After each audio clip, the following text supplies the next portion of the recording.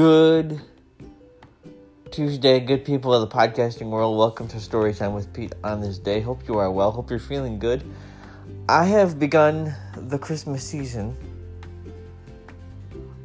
by listening to 2 Christmas albums thus far this year.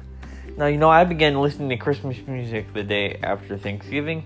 I actually waited a little bit longer this year because we had a celebration for Thanksgiving on this past Friday. So Thanksgiving had 2 parts this year, and I celebrated with my mom and dad on Thursday, and then of course we had Thanksgiving with my niece and nephew and my sister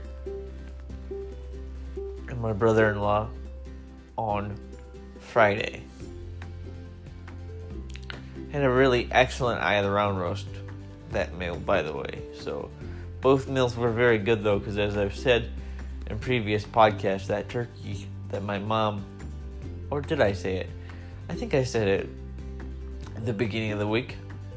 The turkey that my mom made, that she brined in buttermilk and salt for the first time in the history of our Thanksgivings, was excellent. It was excellent. She brined it in buttermilk and salt, and it was the most moist turkey. And moist is a dangerous word these days. It was the most moist turkey that I've ever had. I think it's the most moist turkey that my dad may have had, and the most moist turkey that my mom has ever had. So, yeah, it was really, really good stuff. And, so, Thanksgiving has ended. We are in the Christmas season now. And so, yesterday I busted out the Michael Bublé Christmas album. Check that out. For the first time this year. It's definitely one of my favorite Christmas albums to play. And then, of course, yesterday I played Kenny G. So, 2 Christmas albums have started the season for me.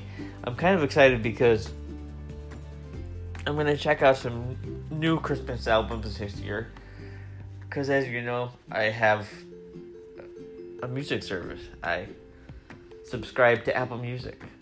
And I enjoy Apple Music, and they tend to have a lot of Christmas albums every year, and a lot of really cool Christmas playlists on top of it. So, I've got some more Christmas music coming, that's for sure. Some more Christmas music to listen to, that's for sure. So, we shall keep you posted as of what it's like, as to what it's like to check out some new Christmas stuff this year. So, there's the question for my fan base. There's a question for my listeners. Are you a family that was raised on Christmas music, that likes to listen to Christmas music during the holidays, or are you one of those people that hear it so much that you can't stand it? Every time I decorated, every time we decorated, when I was growing up, Christmas music was just a thing in my family. It's just something we did. It was just part of the celebration of the season, and it was just part of the normal flow of the Christmas season. Christmas music was just part of that. Alright, let me know, and have a great Tuesday. Grace and peace be with you.